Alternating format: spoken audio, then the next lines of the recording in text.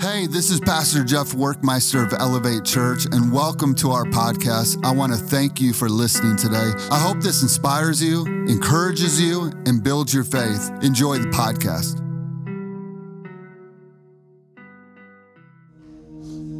I want to read to you out of the book of Luke, chapter 2. Verse 1, it says this: during those days, the Roman Empire, Caesar Augustus, ordered the first census to be taken throughout his empire.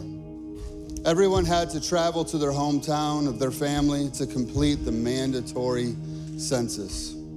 So Joseph and his wife Mary left Nazareth and left for Galilee and journeyed to their hometown of Judea, to the village of Bethlehem, King David's ancient home.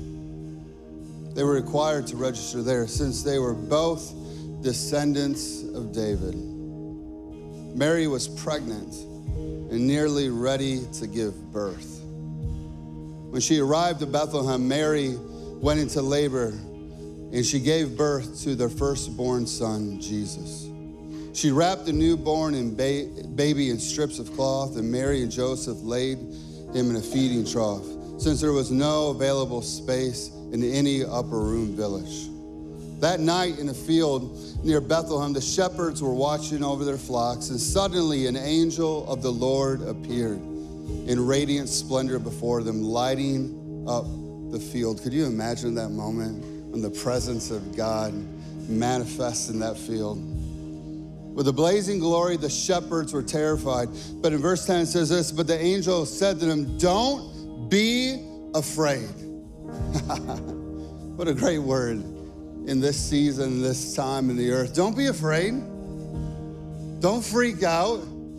Don't overthink. Don't get overwhelmed. There is nothing to fear because Jesus, our great God, is with us. Amen. For I've come to bring you good news, the most joyous news that the world has ever heard. And it is for everyone, everywhere. For today in Bethlehem, a rescuer was born, the Lord Yahweh, the Messiah. And you will recognize him by his miraculous signs. I love verse 12. You'll recognize him by what? His miraculous signs. It didn't say you'll recognize him by his Gucci belt.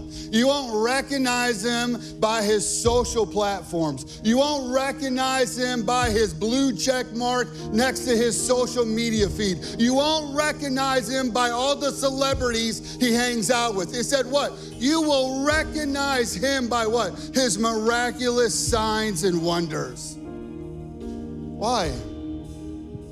Because our Jesus is a Jesus that heals with signs and wonders. He healed the blind, the paralyzed, the leopards, the woman, the man with the issue with the deformed hand. Jesus heals the sad, the angry, the depressed, the lonely, any condition, mental, physical, emotionally.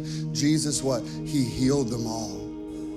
And the word said you would know that he is your king. You would know that he is your savior by what?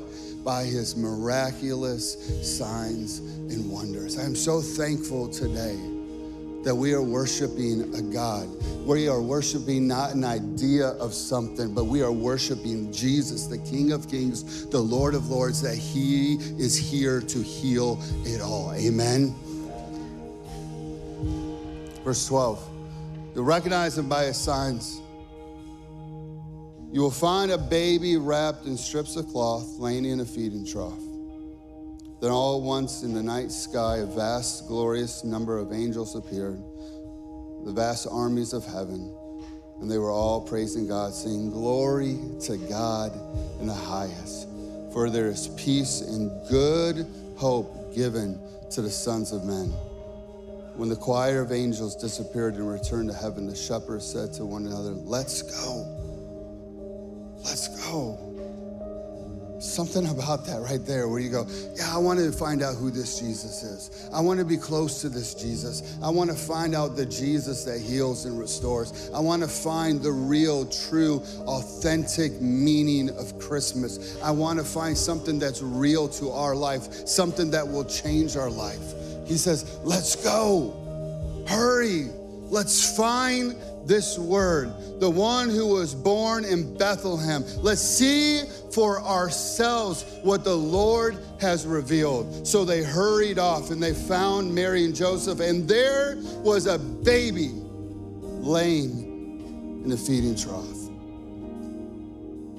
You know, we have a way as humans at overcomplicating things. Can I get an amen from anybody? We overcomplicate things all the time. And we take really, really, really simple things and we make it just overly complicated and we make it such a big deal. Go ahead and put up that picture for me. This is a picture of one of my neighbor's house. Anybody live next to somebody that has like perfect lights on their house, okay?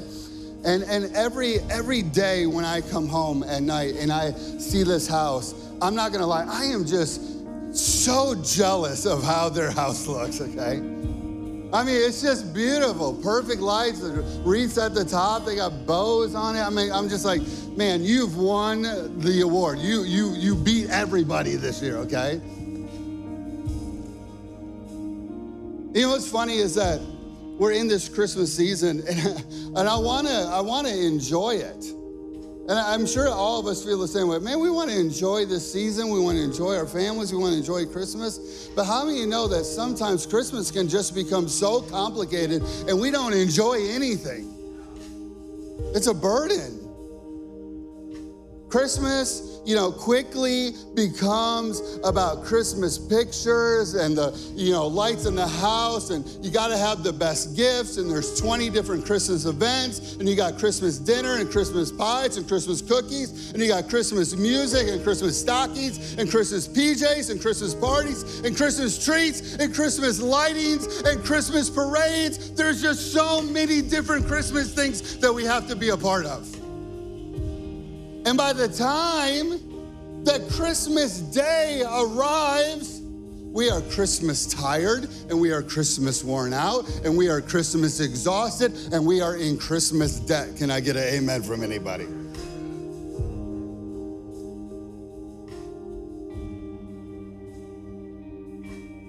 We're so good. We're so good at complicating Christmas. We're so good at taking really simple things and forgetting about the truth and the power that comes through the story of Christmas. We're so good at making Christmas about traditions, man-made traditions that have zero power and zero ability to change anybody's life.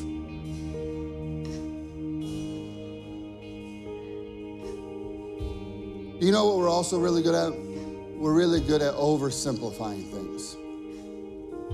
Like this manger. You know, we look at this manger and we think, you know what? That's just like a cute little prop for our Christmas picture, right? Okay? Go to have our Christmas pictures and we go, oh, we gotta have the manger, you know? And, you know, and our idea and our thought about the manger and our idea and thought about Christmas is that, you know, we have this cute manger and, you know, it's got its hay and strips of cloth and baby Jesus was in there and it was just such a cute, tiny little moment. And that's our picture of Christmas. We just overcomplicate or oversimplify moments like this. And our idea of Christmas really has no power. It has no ability to bring anything that would really change our soul. So today, I wanna make sure that during this Christmas, we see something like this very, very differently. That we have a different perspective this Christmas of what this manger actually meant and what it actually represents. Let me read you this little passage. It says this: at the birth of the Lamb, the priestly shepherds would wrap a lamb in cloths and lay them in a manger, lined with soft hay to prevent them from hurting themselves. For the Passover lamb must be unblemished with no bruise and no broken bones. The sign that these shepherds found that day, the sign that they were looking for that day, would be a baby boy lying where? In a manger. Where what? The Passover lamb should be. When these shepherds came that night, see, they were coming, and typically in that day, in that time, they were right there in Passover. I know that we celebrate Christmas in December, but if we really biblically understand the story of when Jesus came, it was probably in the springtime, because the shepherds, they were out tending their field and they're out tending their sheep, and they come and where the Passover lamb should be, where the lamb, the perfect lamb, but where they would sacrifice the lamb should be, laying in the manger perfectly, so there would be no bruising, there would be no broken bones, laying there. Instead of the lamb laying there, there was a baby boy laying there.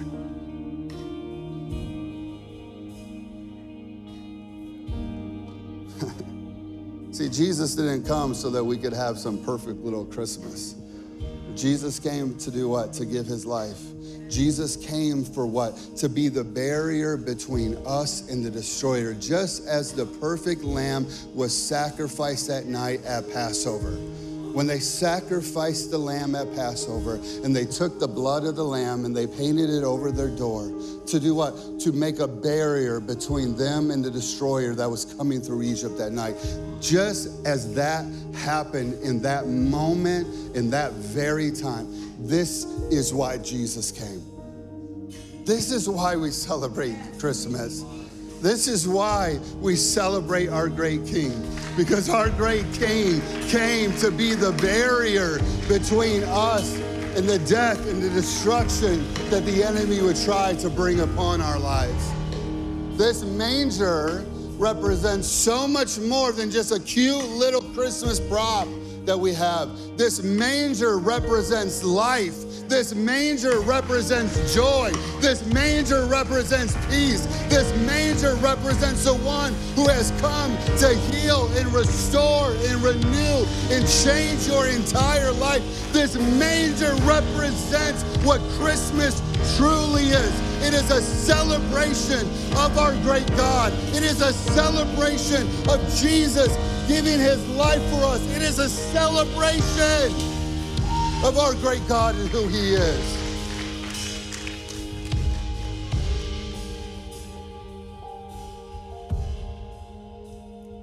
Every time you think about this manger and you see a picture of this manger, I want you to think, man, my God, he is so good.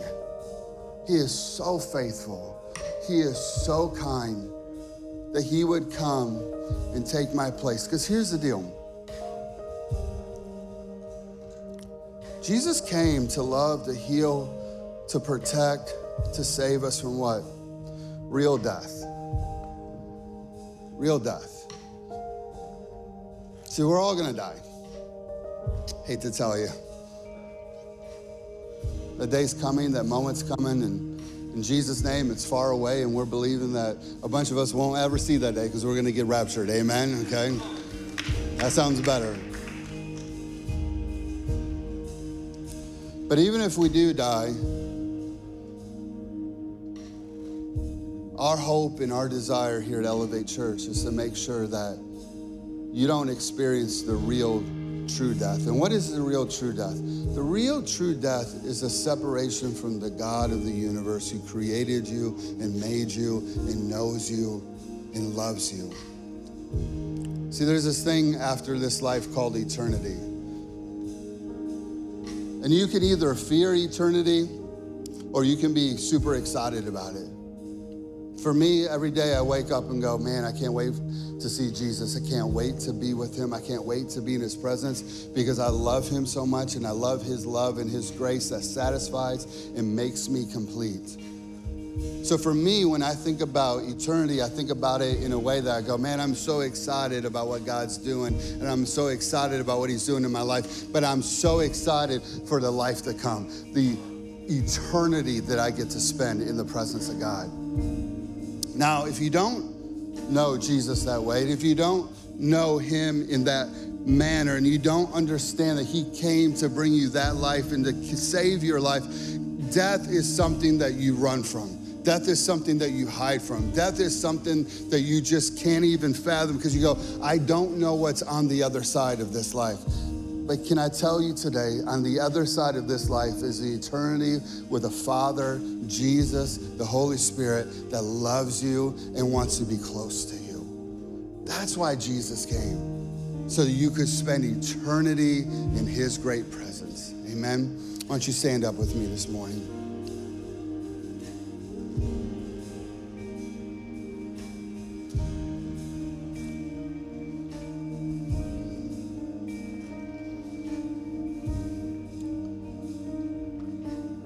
I want to give an opportunity today that if you've never accepted Jesus to be your Lord and Savior, today's your moment. Today's your opportunity.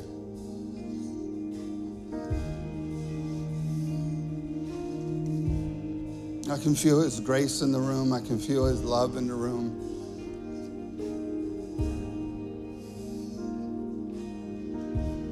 I want you to know that's just the love of God pulling you close to him to let you know how much he loves you. And he wants to be close to you. He wants a relationship with you. He wants you to know him and his wonders and his power and his might and his miraculous signs. So here's what we're gonna do. We're gonna pray this prayer together, all of us together. And today, if that's you in this room, I want you to believe it in your heart. The Bible says if you believe it in your heart and you confess with your mouth that Jesus is Lord, that he is faithful because of why he came, because that he died on a cross, because he took all of your sin, all of your mistakes upon his body. He is faithful. He is able to forgive you, but to also bring grace to your life and start a relationship that will change you for the rest of your life. Come on, let's pray this prayer together. Say, Father, today I choose in the name of Jesus to believe in Jesus Christ, to put my hope, to put my faith, to put my trust in him alone. I believe today that Jesus came to be the barrier between me and the destroyer. So today, I choose life. I choose the one to save my soul, Jesus Christ. I believe in you, and I love you, and I praise you. Come on, can we give it up for Jesus today? Can we get real loud for the grace and the goodness and the glory of our great God and King?